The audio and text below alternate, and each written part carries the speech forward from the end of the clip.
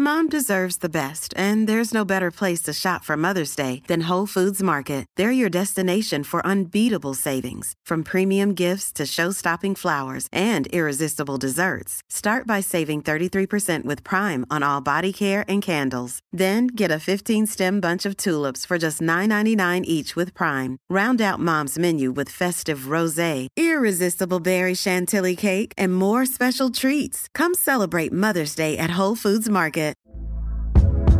Hey there, it's Michelle Norris. I'm host of a podcast called Your Mama's Kitchen. When I travel, I'm usually looking for a way to find a taste of home when I'm not at home. And one of the things I love to do when I am at home is entertain. And Airbnb allows me to do that. When I was in California recently, I rented a house that had a great kitchen. And when we were sitting around the table, we were all thinking, we're in someone else's house. Someone could be in all of our homes as well. If you have a home, but you're not always at home, you have an Airbnb. Your home might be worth more than you think. Find out how much at airbnb.com/host. Just before we get started, if you want to help fund this podcast so it can continue, go to unitedthroughtime.com/support for details on how to sign up to be a patron. On with the show. Cheers. Welcome back to United Through Time and part 2 of our documentary on Charlie Roberts, an outcast, a tobacconist, a legendary football player. In this part, we discuss why Charlie Roberts was overlooked for his country for so long, how Charlie becomes a title winner, an FA Cup winner, and changes football as a sport forever before he joins Oldham Athletic for a massive transfer fee, misses the war through illness, manages the Latics, and then tries to set up his own football club. It's a busy one. Our guests today are Charlie's grandson Ted, Mark Metcalfe, Gary James, Paddy Barclay, and Richard Butler. December the 1st, 1906 marked the real start of the great partnership of Charlie Roberts, Alec Bell and Dick Duckworth. The latter came into the team and would play the next 22 consecutive games. But in this particular match, United were City's whipping boys. Still, at least they left City's ground with the signatures of their 4 best players. You can hear the detail on that story in our episode on Ernest Magnell or in our next episode on Billy Meredith, but in short, Charlie's United now had the services of football's first superstar, Billy Meredith. I mean, you couldn't really make 2 better signings than that for Manchester United. Roberts had been Ernest Magnell's Cantona, and then Meredith was another one. United needed to improve their attack to make any kind of mark on the First Division, and Meredith would do just that. But so too would the others who came from City, especially Sandy Turnbull. But Magnell's signings, to me, were the equivalent of Cantona. They were in terms of impact on a club. And I mean, that puts them up with the greatest of, like Napoli signing Maradona. I mean, these are the greatest signings of all time. And Magnell's, at least 2 of Magnell's signings could be put in that category, in my opinion. They all made their debuts on January the 1st, New Year's Day 1907. Meredith, Turnbull, Herbert Burgess and Jimmy Bannister. United's line-up suddenly resembled that of a title-winning one. It took a while to settle though. A 1-0 win against Aston Villa was good enough, but United went out of the FA Cup to Portsmouth and were then hammered by Newcastle and Arsenal. By the end of the season, their form had certainly picked up. They'd won more games in the second half of the season than they had done in the first, and they finished 8th, their highest ever position. As the season concluded and Roberts signed on at United again along with the rest of his teammates, the colonial premiers arrived from across the world in Manchester. Winston Churchill MP acted as tour guide, bringing them on a train from Euston and taking them past the headquarters of Manchester United, the Imperial Hotel, where festoons and garlands of artificial flowers outline the front of the house, to welcome the premiers of New Zealand, Newfoundland and Transvaal. In the summer, Charlie headed to Grimsby for a couple of weeks, trawler fishing in Icelandic waters, and Bob Bonthron, the 23-year-old fullback, was sold to Sunderland for a decent fee. Dick Holden replaced him in the United lineup, and in came Jimmy Turnbull as well, former Preston North End forward who had moved down to play at Leighton. He was seen as the most important signing of the summer, there's no doubt about that. One of the best judges of a footballer and a gentleman who is not unknown in Manchester contends that in Turnbull the United have got a tip-top centre-forward. Weighing over 12 stone, Turnbull is almost as speedy as Wall, and being of the Donaldson type, fear is unknown to him. He scored 45 goals in 78 games for United. Turnbull was one of the lucky United players taken to Magnell's hometown of Bolton in the summer. The Reds visited the annual agricultural show and played a couple of games of pushball with Bolton Wanderers. Pushball was an American sport where 11 players on each team, like football, but they pushed an enormous heavy ball towards a target which you could either score in or lift over for extra points. It didn't catch on. The games did much to loosen the limbs of the players. 2 more proper practice matches were lined up, not of pushball though. On the 17th and then the 24th of August, United used their red kits against their white kits and looked in great shape. Magnell knew what he was doing and played one team as the best defensive lineup, with Roberts at the heart of it, and the other team was Meredith's, the attacking outfit. The rest of the positions were filled by reserves. On both occasions, the teams were entertained at the house of John Henry Davies afterwards. At some point in 1907, Charlie started his new business. He opened a tobacco shop on Ashton New Road, just round the corner from United's Bank Street ground. Charlie's grandson, Ted, tells us about it. Well, the original building was more or less on the corner of Bank Street, a little bit up from Bank Street.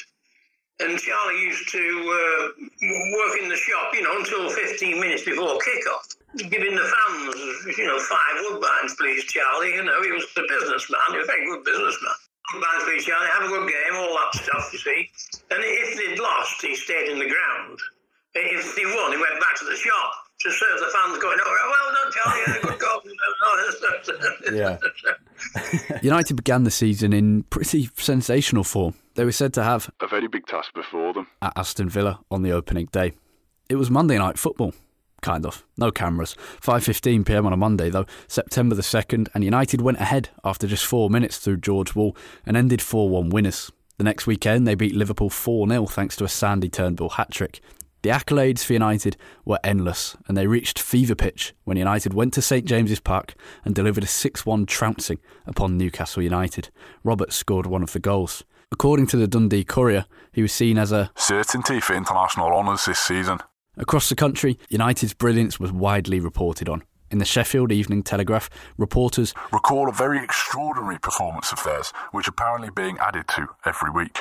So far, they've played 11 matches, of which 10 have been won, and the only time they have failed to score more than 1 goal was on the occasion of their defeat to Middlesbrough. They obtained 6 goals against Newcastle, 5 against Blackburn Rovers, both of these matches being away from home, and on 5 other occasions, they have scored 4 goals. In the Farringdon Advertiser and Vale of the White Horse Gazette, the United are winning matches in convincing style. I like the way their forwards are scoring goals in every match.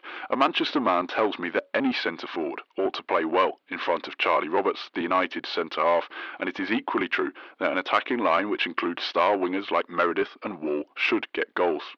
Roberts was at the heart of everything.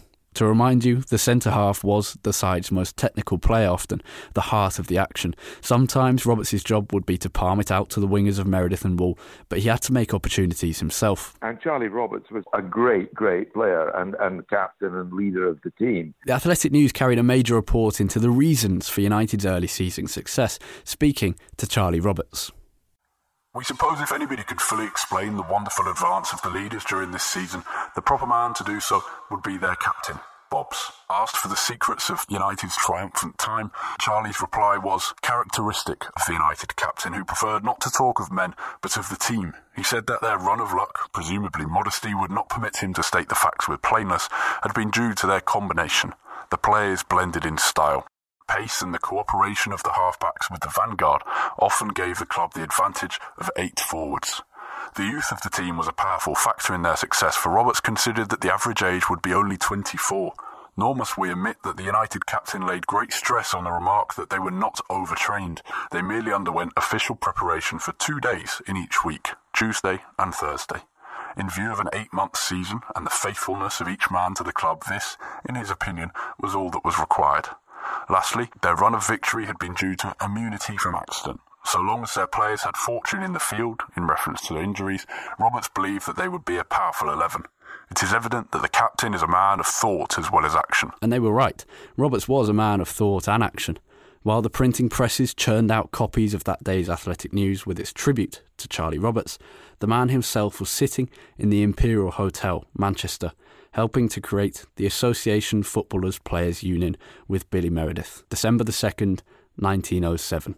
Meredith was perhaps more influential in the very start of the union, so more on that next time in the next episode, but Roberts would become a key cog in the players' fight for rights, especially in 1909. We're going to discuss this in more detail in just a few minutes, but before, we need to talk about some trophies. As Christmas came and went and United won more games, the papers wrote, Manchester United remain undisturbed at the top of the English League. Everywhere Roberts' boys went, they were watched by tens of thousands. 45,000 turned out on Christmas Day to see United beat Bury. In the return fixture, the locals said, If the Bury club could claim gates as a regular thing like that of yesterday, there would be no fears as to the future. The Manchester United team is a drawing power, no matter where it plays. Certainly Charlie Roberts was that figure and was probably United's true first sort of star. And people talk about Meredith, but obviously Charlie Roberts precedes Meredith, and Charlie Roberts is something significant. Is a significant player, and Meredith had already made it. Meredith was already an FA Cup winner, well-known international football, the most famous name in football at the time. So Charlie Roberts is the one that, from a pure United perspective, is that first true great hero. I would say that had been true at home too. Just before Christmas, United hit 3 against City in one of the hardest games of many of the players' careers. The ground was just a sea of mud, Meredith said of it. We soon lost Burgess and Sandy Turnbull to injury. Fancy being left with 9 men on a day like that. I can see Charlie Roberts rolling his sleeves up to the elbow when the second man went off. We had the lead of 3-1, and how the 9 men kept it in the second half, none of them can tell to this day. But they did it. Every man was covered with mud, almost from head to foot. United's scoring dried up though. Between December 28th, a 0-0 draw with Preston, and February the 22nd, a win against Aston Villa in the FA Cup, they scored no more than 1 goal per game. Now, that's not a terrible record, but compared to their early season form, it seemed that way. Nevertheless, they won 3 of the 5 games, but such were the dizzying heights of their early season form that even this minor hiccup represented a major fall back down to earth. But if Charlie needed a pick-me-up, he certainly got one. On January 28, 1908, he and May celebrated the birth of a child, William Roberts. Their first child, called Charlie, sadly died as an infant. Fortunately, William survived, and Charlie's father, Jacob, was also still around to meet little Willie, even if his mother was not. Also fortunate was that United played their next 3 games at home, so Charlie wasn't gone away for too long. Come the end of March, United's gap at the top had widened despite defeat away at Arsenal and a remarkable 7-4 loss at Anfield. Most disappointing for Roberts at this time, though, was the lack of an international call-up. So, while Billy Wedlock was fighting for his country, his great rival Roberts was seen at Bristol helping Manchester United to snatch a point from the needy Bristolians. Why Roberts was overlooked this year isn't completely clear. At this point, it's not his role in the Players' Union that would have done it. It seems to be 2 reasons. The first, he got on the nerves of the FA by wearing short shorts and being northern. The second, United had suffered badly the last time he'd been called up, and there had been some casual complaint, from officials at United that they would have been promoted earlier had Charlie Roberts not been playing with England. The FA remembered that. There was actually a third reason as well, and it was simply players in Manchester and a couple of similar cities just weren't really watched by the people who made these decisions. There's an incredible tale that when Charlie Roberts had to talk to an FA commission about a fan incident at a game in 1905, one of the men on the commission asked him who he was. The same man was part of the selection committee for international matches. Roberts is a wonderful asset to the United attack, a Bristolian writer wrote. And the writer cannot shake off the idea that he would make a glorious centre-forward if tried there, a craftsman of the Vivian Woodward type. United lost to Nottingham Forest, drew with Manchester City, and then lost to Aston Villa. It was a truly terrible Easter weekend with 1 point from a possible 6. Their lead, though, dropped only from 8 points to 6. But with 2 games still in hand as well, it was only a matter of whether United would break a record, not if they would win the title. It'd been that way since March. The talk of a possible record began in early April. The news columns had read, Manchester United now look like topping the 51 league record in goal average possessed by Liverpool. This news came just after Harold House had been signed. He scored in the first minute of his debut. And yet, it cannot be said that the followers of the United are enjoying themselves. The team, which in the early months touched the extreme almost in brilliance and ability, have now gone nearly to the other extreme in their ineffectiveness. As one of them remarked to me, we don't seem to be able to do right now. At one time, we could do no wrong. I must confess that on present form, the United are a poor lot, and one can hardly imagine them as champions. But that the luck is against them is very apparent, for although they outplayed the City, they were denied the goals they were full value for, while in the game against the Villa, they had to play with practically 10 men all through, for James Turnbull was injured in the first quarter of an hour and was almost useless afterwards. Roberts was said to be one of the outstanding players of the day in a loss at Nottingham Forest, where United played admirably. Albeit the United captain marred one otherwise fine exhibition by a display of tactics that did not commend themselves to the crowd. Roberts missed the final 2 games of the season, a 2-2 draw away at Bolton Wanderers and a 2-1 win at home to Preston, where United were finally crowned champions. It was an achievement overshadowed by the English Cup final as Wolves triumphed down in London. Even the Manchester Courier, United's local paper, carried the league win in the bottom half of their columns. United had secured the record points total as well, thanks to a goal from Harold House on the final day of the season, which took them from 52 points from a possible 76. There was an extraordinary demonstration at the close of the game between Manchester United and Preston North End at Clayton. Thousands of people gathered in front of the stand and cheered loudly at the success of the great team, which, for the first time in history, has brought the championship to Manchester. There was also a great competition for the red and white buttonholes, which Mr. J.H. Davies, the worthy president, distributed amongst the demonstrators. United was much the better team in a very moderate game, but bearing in mind that Roberts, Burgess, the 2 Turnbulls and Duckworth were absentees, the champions did well to win. United travelled quickly down to London to face Queen's Park Rangers in the FA Community Shield. That was a draw and a replay was needed later in the year. Then they went back up to Manchester to play Bury in the Manchester Senior Cup. They won 1-0 and secured another trophy, 2 in a week. Over the summer, United headed to Europe for their first ever overseas tour.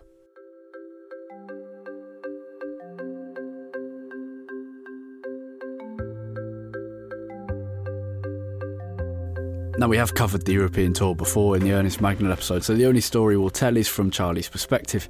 He sent this message back to England via Reuters. Football is ambushed. The attack on Manchester United at Budapest. Reuters telegram, Vienna, Monday. Mr. Roberts, captain the Manchester United team, which has been playing in Budapest, says it would be difficult to tell the precise cause of the attack on his 11 at Budapest yesterday. The crowd was a very large one, numbering 11,000, and became very excited. Being confident that Budapest were winning, they bet heavily on them, but finding the home team outclassed, the crowd became angry and hooted and hissed.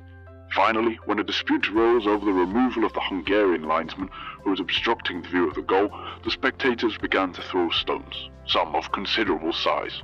Several of the Manchester United players were struck, but the injuries inflicted were comparatively trifling. A body of mounted police came to the rescue of the Englishmen and escorted them some distance from the ground. Immediately the police withdrew, the crowd ambushed the Englishmen and threw more stones. Mr. Roberts thinks the affair arose from the disappointment and vexation of the Budapesters at seeing their team so easily defeated.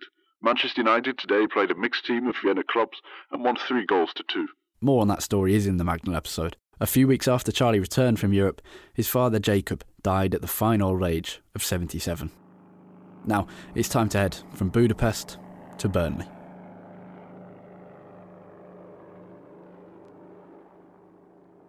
The FA Cup was bigger than the league in English football. Manchester United's performance as reigning league champions was reasonable. In fact, 5 consecutive wins at the start of the season were very impressive.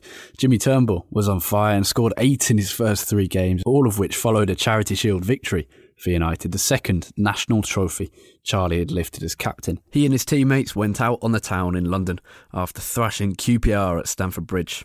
Not too many months later, they'd be retracing their steps to do the same again, with another trophy. As of November the 1st, United sat 4th with a game in hand. Their blistering start to the campaign meant a few slip-ups were just that. But United didn't look like they'd be champions again, and things did slowly unravel. Due to the nature of the 2 points for a win league, it wasn't too much of an ask to stay within catching distance of the rest of the pack though. Charlie picked up a bad injury in late October as United drew to Forest, although it was after he went off that his teammates woke up and got goals back. If this is going to continue, Roberts' absence after all will not be a serious matter to the club, said one reporter, who was proved laughably wrong when Sunderland hit a Robertsless United for 6 a week later and then lost to Chelsea 2. In fairness, United had only 9 men by half-time of that Sunderland defeat as they picked up 2 serious first-half injuries and lost 6-1.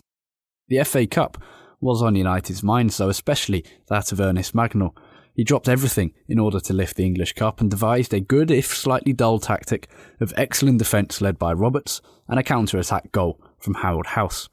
It worked against Brighton and Everton with 1-0 wins, and then United beat Blackburn 6-1. But now to Burnley. Discussing his best English Cup tie many years later, Charlie listed some good ones, but then said, "All these pale before a game in which I shall never forget. It was a replay tie against Burnley on their ground in the year we won the Cup. The replay was necessary because the first game was stopped by the elements. At that first meeting, the ground was like a sheet of ice, and we played the first half in a blinding snowstorm, which we incidentally had to face. 20 minutes of the second half had gone, and Burnley was still leading a goal to nothing, when the referee decided that the 22 players had gone through their punishment long enough. The game was stopped.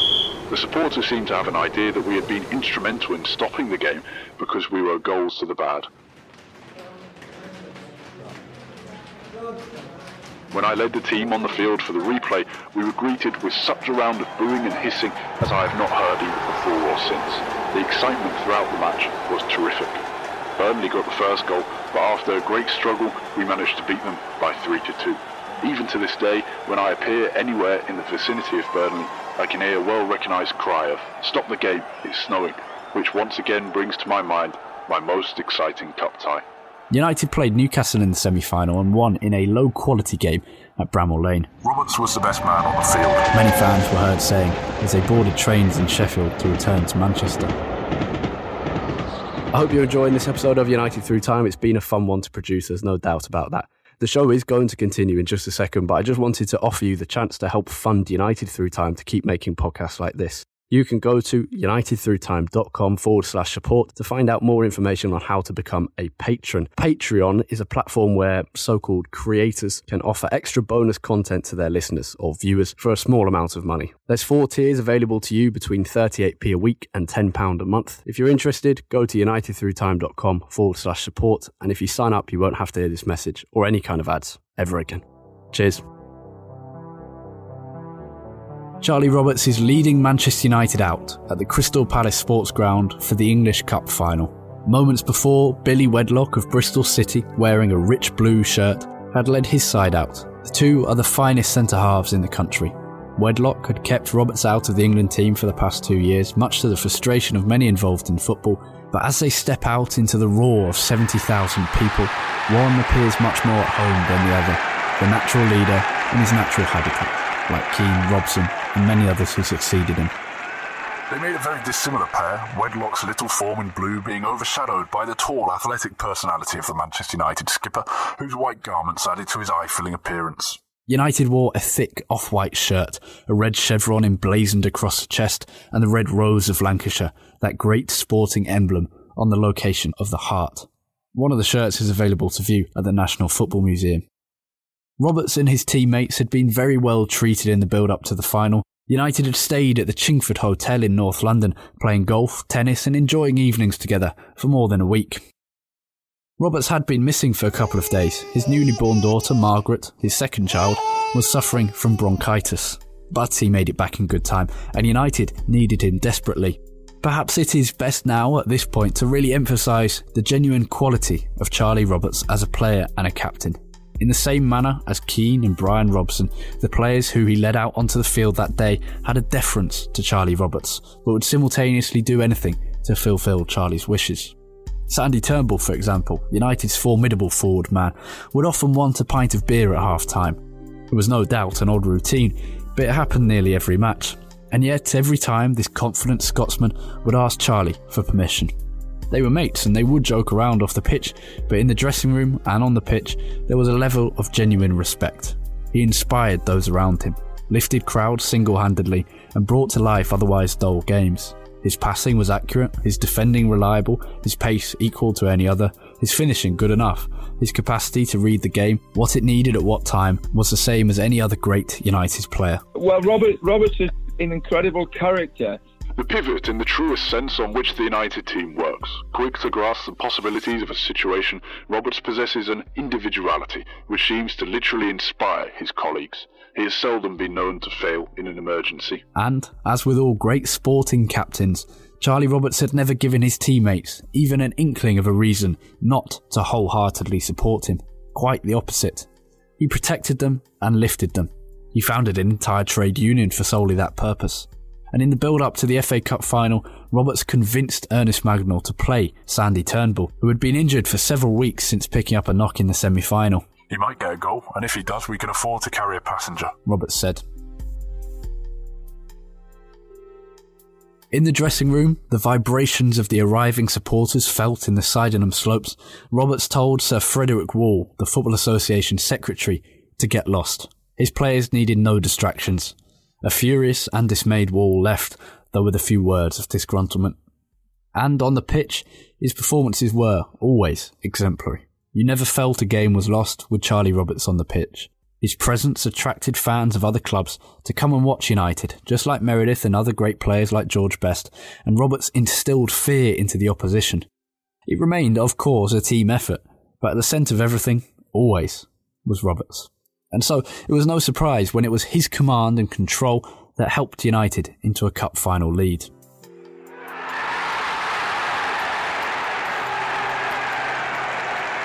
Certainly Charlie Roberts was that figure and was probably United's true first sort of star.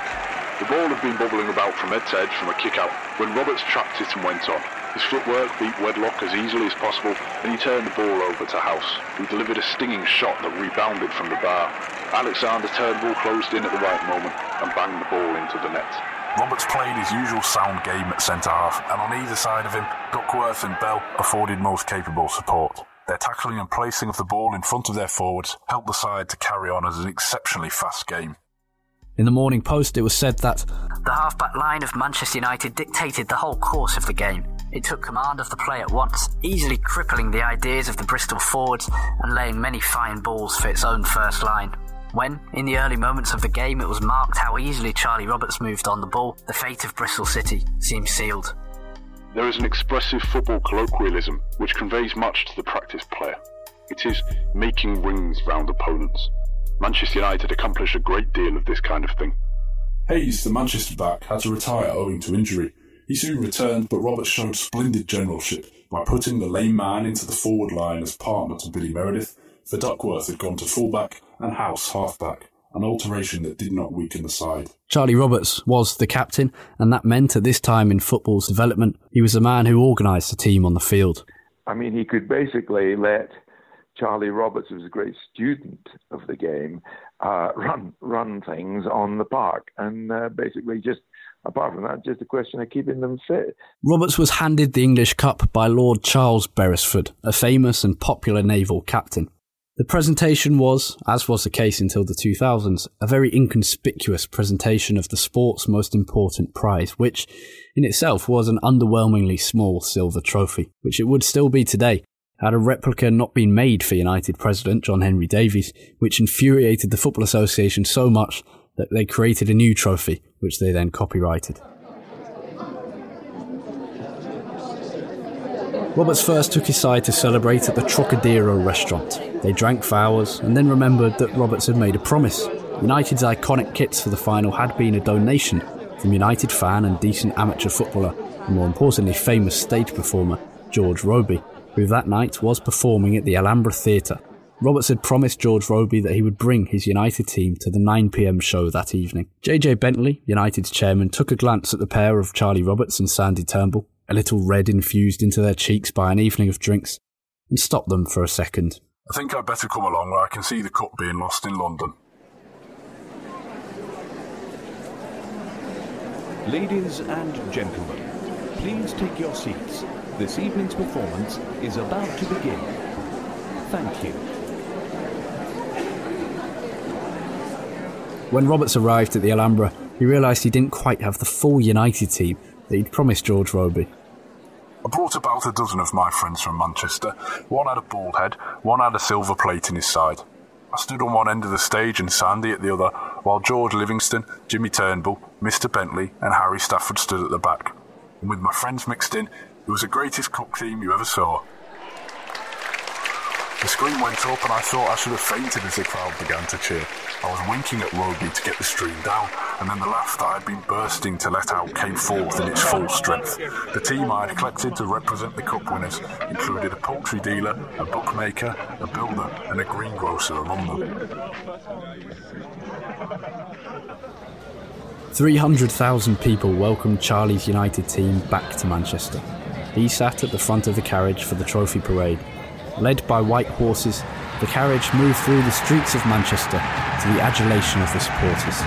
He lifted the cup up and down every so often, launching it into the sky through a regular cheer. Ted Roberts is showing me a picture over a WhatsApp video call during the coronavirus lockdown. Strange enough, I already can see this, Harry. Oh! What can you see there? Is that your father with the football? It's a young baby with a football. Yeah. And my father was born in January 1908. I suspect that football could be the cup-winning ball of 1909. The baby looks to be about a year old. Yeah. But I know it's my father because there is a press report. Bloody hell, the great spider bang it. There is a press report at the time of a man going to see Charlie around the early 30s to see what happened to the heroes of yesteryear, you see.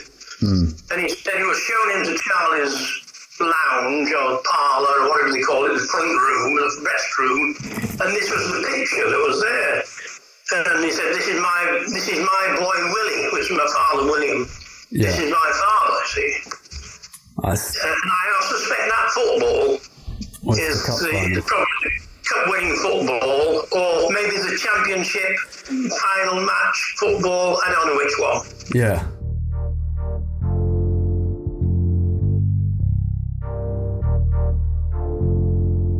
Four months after their FA Cup win, Charlie and his teammates transformed from the praiseworthy winners of the Football Association's flagship competition to the bastard rebels of the Players' Union. For all the brilliance of both Charlie Roberts and Billy Meredith on the pitch, their off-field incidents and happenings are just as important as their on-field excellence. So, here we go. Obviously changed the whole future of football really from that point. On December the 2nd, 1907, Charlie Roberts sat in the Imperial Hotel, the headquarters of the Manchester United club, and as his teammate Billy Meredith spoke, the Association of Football Players and Trainers Union, popularly known as the Players' Union, was founded. Its specific and stated aim was to challenge the restriction of players' wages and transfers, in addition to providing legal and financial supports for members and their families. The first attempt at such a union had been back in 1897 when a collection of similarly high-profile players, including members of Preston North End's Invincibles team, opposed the retain and transfer system. This was a system under which a player needed permission from his original club to play for another club even after the expiration of his contract. It was known, by some people, as white slavery. That union had failed by 1901. But the events of the years that followed, although there were only 6 of them, created an environment in which not to have a union that represented football players and trainers would be catastrophic. Though much of the basic coverage of the late Victorian and Edwardian period references a good old days myth, there was a contrast between the fledgling success of the self-made man and the deep poverty, illiteracy, hunger and violence experienced in working class communities, often in slum-like conditions. There was indeed a changing of values in this time in Britain. Economic growth and radical new ideas and inventions went hand in hand. For many, it was possible to climb the metaphorical social ladder. And yet, when this idea of meritocracy was being sold, the opposite was true. As Soren Frank has written so wonderfully in Standing on the Shoulders of Giants, a cultural analysis of Manchester United, it was an age when people were encouraged to actively seek their own personal success by offering labour to the highest bidder. And yet, the Football League maintained professional footballers on amateur-like terms and under conditions that were reminiscent of slavery in both a monetary and freedom sense. The Edwardian virtues, every man is the architect of his own fortune, and rules, free market forces, apparently didn't apply in the world of football. In relation to the revenue they helped to generate, they were extremely ill paid. It is a phenomenon which stretches right through to today. There is now some societal acceptance that the elite footballers deserve to be well paid, but still the job of a footballer, away from the elites, is one where young men can be ruthlessly exploited by those seeking personal financial gain. owners, agents, coaches, businessmen. And even at the top level, there remains a disgust over the wages that footballers earn, a disgust unequal to that is directed towards society's other top earners. Gianluca Vialli, the ex-Chelsea man, sees it as a very English thing. In England, there is a special kind of English morality which generally frowns upon football players' high salaries because it's seen as a sport for the worker. And it was against this culture that Charlie Roberts and co fought to establish great rights for the worker. They were not just fighting for respect, and there lay their future problems, but they were fighting for real change. The inspiration for the Players' Union came from two main concerns. The first was the maximum wage, which was set at £4.10. This had been set in 1901 after the folding of the original Players' Union. It was a very early spark that set about creating a successor to that union. No club abided by this maximum wage, instead paying their players with unofficial bonuses in brown paper envelopes, bloated signing-on fees, conveniently unrelated gifts of businesses, watches, holidays and anything else. Basically, we're part of the game. Everybody was tainted. And in this environment, the Football Association would occasionally slam down the iron fist on one of the many, many offenders. Middlesbrough in 1905, and then to an even greater extent, Manchester City too. Justin Blundell in Back to the Brink has described the FA's treatment of Manchester City as a rape and pillage. To quote Charlie directly, a player is entitled to earn as much for his ability as he can. It's a message that had long-lasting effects, right up until today, when players demand more and more for their influence and talent. The second major inspiration was the deep concern over player deaths and the lack of support for families afflicted by such events. This was a concern mainly of Billy Meredith that we'll talk more about in the next episode, but for Roberts, as United captain, he'd seen his own player, his teammate Tommy Blackstock, fall dead on the pitch during a United match. A Kirkcaldy native, Blackstock began his career at Wraith Athletic and was only 25 when he sadly died. Witnesses said he had fallen suddenly to the ground after heading the ball out of play. The Manchester City coroner announced the death as due to natural causes. Charlie Roberts was a pallbearer as Tommy's coffin was carried to Manchester Victoria Station to be taken up to Edinburgh. The verdict of natural causes meant that the player's family received no compensation whatsoever. Roberts and Meredith were appalled.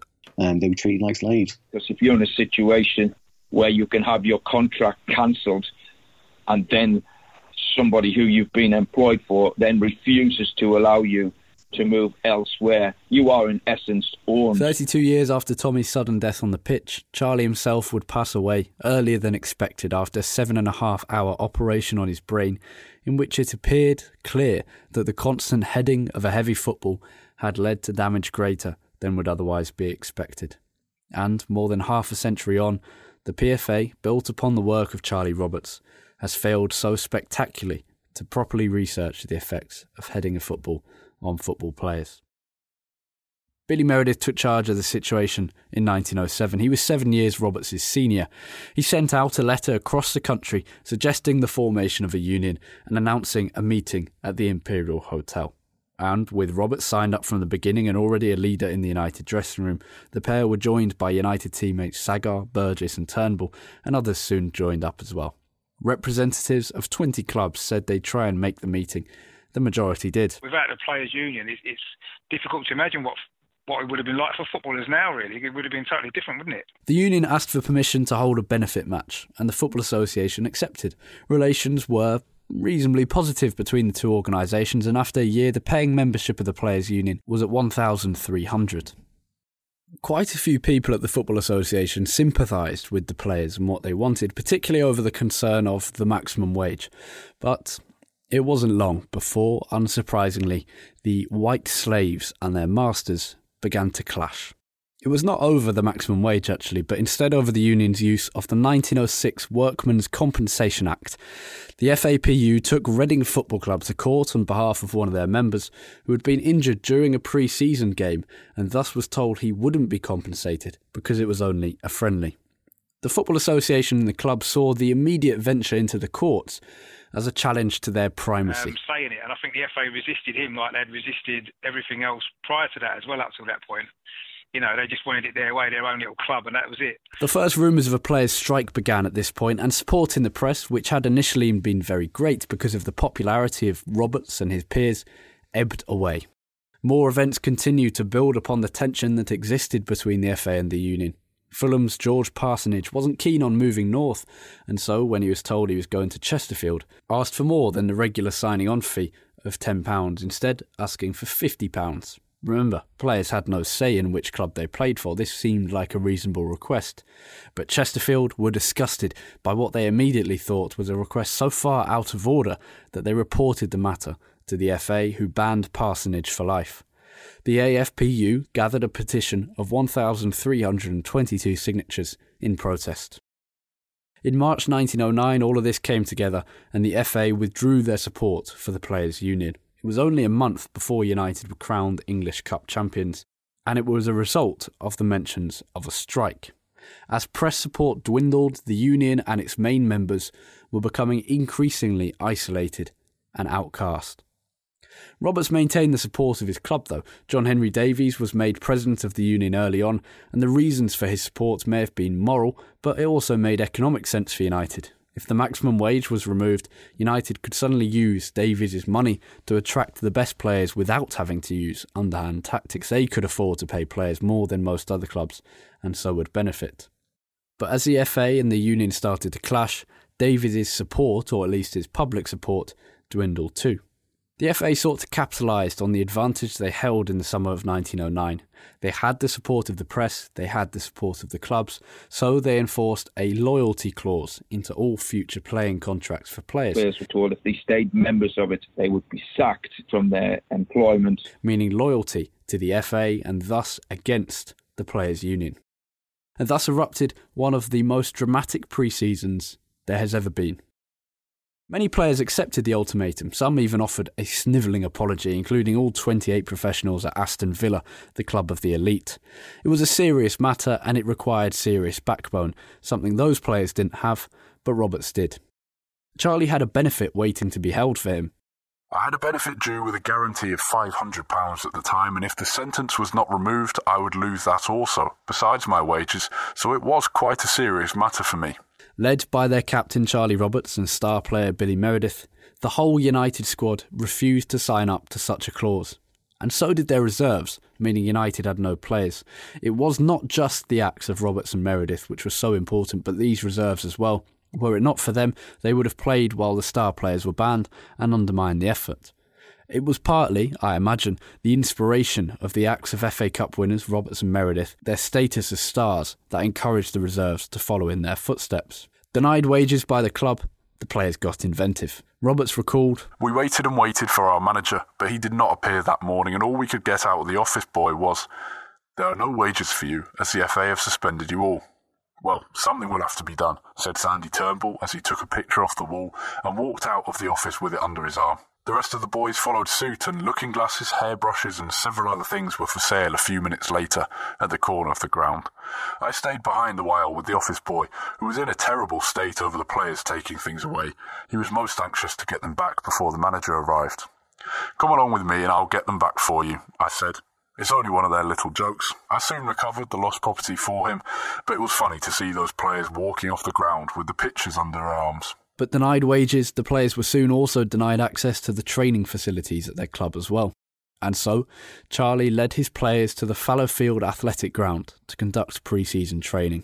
He was no stranger to leading trainer after all. Though United's manager was Ernest Magnell and trainer was Fred Bacon, Roberts would be in charge of a lot of the tactics and routines, including in training as well as matches.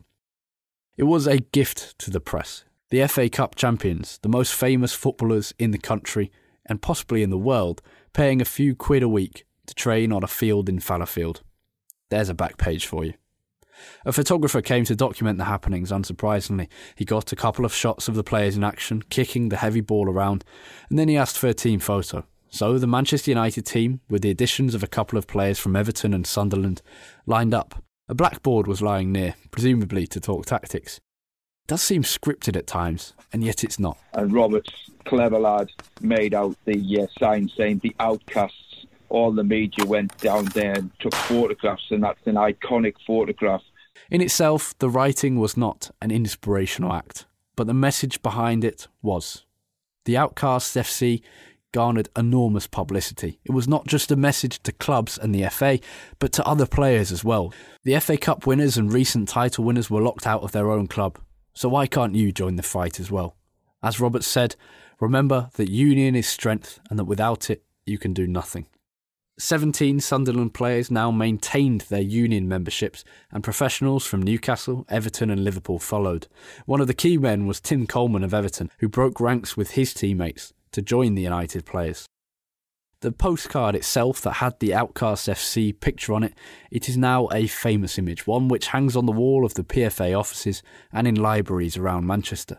Go look it up, just Google Outcasts FC and you'll see it. The Outcasts paid £5 a week to use the Fallowfield grounds. Late in August, Roberts didn't train with the rest of his teammates as he tried to handle the FA at the same time. Every man was there and has been ever since. They're all there today under my care and everyone is in the best possible condition, he said of his teammates. Whether we play for Manchester United, and we all hope we shall, or whether we play for the Outcast Football Club, as we've styled ourselves, we will certainly give a good account of ourselves. Now, there was some suggestion of the season being delayed. Roberts didn't think so. They will find the Players' Union serving up first-class football this week, whether the season is officially opened or not. The truth is that the FA mean to try and punish us Manchester lads for daring to disobey their command. Will our fellow players throughout the country stand by and see this done after the stand we have made for professional players? Will they not lend us a hand in striking a blow at this autocratic body? Such a blow that it will, I hope, put them to sleep forever. I think they will. I am certain we should have plenty of support up and down the country. Over the course of August, meeting after meeting was held. Committees came together, met again and then again. The FA met with the union. During our discussions this week, there has been a good deal of talk about the purpose of this conference. Both seemed to be nearing a compromise, and then one would suggest something that the other found impossible to accept, and start over again they would. Roberts called for a strike in pretty plain terms. The FA, having left the negotiating table on August the 24th, only 1 week before the start of the season, returned to it on the final day of the month, meeting the union in Birmingham. I take it that those of us who come here as enthusiastic A settlement supporters. was reached. The union was allowed to continue, and players could maintain their membership of it, but FA rules were to be respected. It was not a victory for the union, but it meant that the 1909-10 season had started on time. You see, the union had won the right to exist, but not much more. The FA allowed the union on the condition that it didn't join up with the General Federation of Trades Union, the larger national body that brought all unions together. The players voted on this decision, and 470 voted against affiliating with the GFTU and only 172 in favour. Roberts was dismayed. The players had given up their two main bargaining tools, a possible delayed start to the season and their membership of a key bigger organisation, the General Federation of Trade Unions. Wages, transfers, duty of care, none of this had changed. I would have seen the FA in Jericho before I would have resigned membership of that body, because it was our strength and right arm, but I was only one member of the Players' Union. To the shame of the majority, they voted the only power they had away from themselves, and the FA knew it. Charlie said. These were strong words for a man who very rarely exaggerated things. Mom deserves the best, and there's no better place to shop for Mother's Day than Whole Foods Market. They're your destination for unbeatable savings, from premium gifts to show-stopping flowers and irresistible desserts. Start by saving 33% with Prime on all body care and candles. Then get a 15-stem bunch of tulips for just $9.99 each with Prime. Round out Mom's menu with festive rosé, irresistible berry chantilly cake, and more special treats. Come celebrate Mother's Day at Whole Foods Market.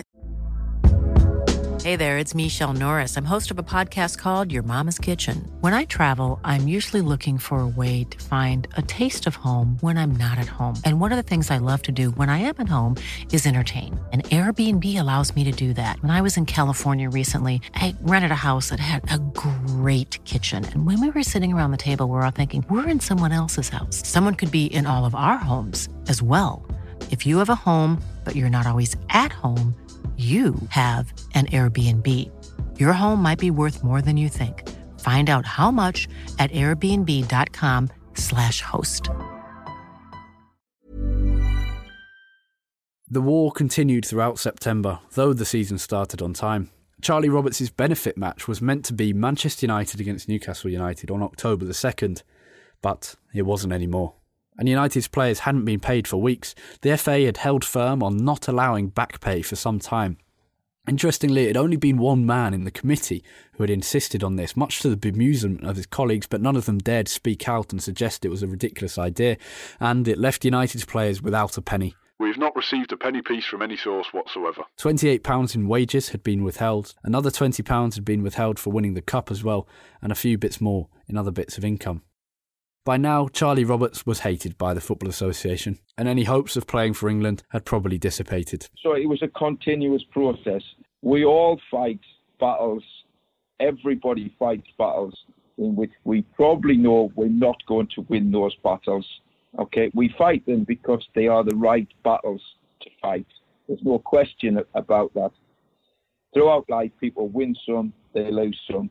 At that period of time, Meredith and Roberts fought, they lost, but they built those experiences into other players coming through. They understood that. Over the next few months, United players would seek personal revenge on the players who had not supported them. They played Aston Villa, the FA's darling boys, and it was a personal battle. Jimmy Turnbull was sent off as United won 2-0. The newspapers said there were several incidents in which players lost command of their temper. Then they played Sheffield United, another club who had openly supported the Football Association, and United were furious again. George Wall scored the only goal in an otherwise nasty game, where Jimmy Turnbull again was sent off for the second consecutive match. The FA's Charles Clegg and Lord Kinnaird were in attendance to watch that game, as referee Tom Kirkman deemed it necessary to suspend play whilst he gave a general caution. Even the goalkeepers were called to this informal conference. Roberts' benefit was constantly delayed, and the back pay for the summer was as well. In late October, Billy Meredith was still complaining about both matters in the papers. The pair remained outcasts for life. In 1932, Benny Rothman, a Manchester Jewish lad, led the Kinder Scout trespass. Okay, he was arrested. He was put into prison. That caused so much animosity, so much anger, that people from then on wanted to ensure that we had the right to go roaming on the countryside. In 1949, we got the National Parks Act, and in 2004, we got the right to roam. Okay, so that is 72 years after Benny Rothman stood up for the rights of all of us. Okay, so you look at that period. Okay, and so they stood up for the rights of footballers. Okay. They also got a greater compensation working package, so that footballers themselves were party to that package, that if they were injured or were killed at work, they gained greater compensation. So they got that as well. And they also got a long-standing group of people who were prepared to speak about their experiences. So there was a history, there was understanding, and within that made it possible for players to keep in the union, keep fighting for the rights, and eventually to win their rights. And for the top players, that has been incredibly successful. Yes, they lost, but like Benny Rothman, who, as I said, is a Manchester laddie, basically, they won the battle, they won the hearts and minds, and ultimately that led to massive social changes, and that can only be for the good. In that itself, they're worthy of memory. It's sad that at this stage there isn't seriously anything up to these two players in locations where they should be, but you never know. That's perhaps something that you, in your podcast and on your book, can promote.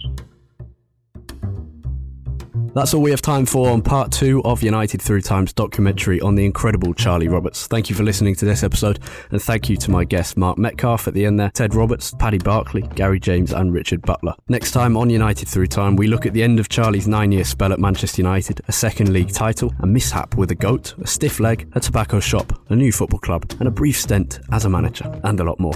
Another busy one and the final part of the Charlie Roberts story. See you then.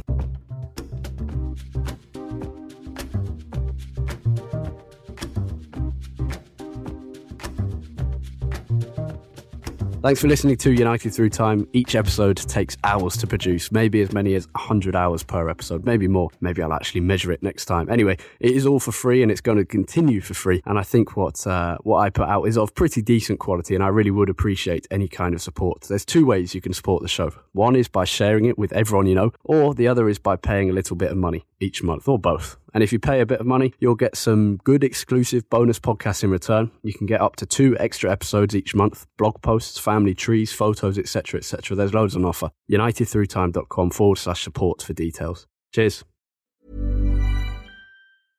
Imagine the softest sheets you've ever felt. Now imagine them getting even softer over time. That's what you'll feel with Boll & Branch's organic cotton sheets. In a recent customer survey, 96% replied that Boll & Branch sheets get softer with every wash. Start getting your best night's sleep in these sheets that get softer and softer for years to come. Try their sheets with a 30-night guarantee. Plus, get 15% off your first order at bollandbranch.com. Code BUTTERY. Exclusions apply. See site for details. Mom deserves the best, and there's no better place to shop for Mother's Day than Whole Foods Market. They're your destination for unbeatable savings, from premium gifts to show-stopping flowers and irresistible desserts. Start by saving 33% with Prime on all body care and candles. Then get a 15-stem bunch of tulips for just $9.99 each with Prime. Round out Mom's menu with festive rosé, irresistible berry chantilly cake, and more special treats. Come celebrate Mother's Day at Whole Foods Market.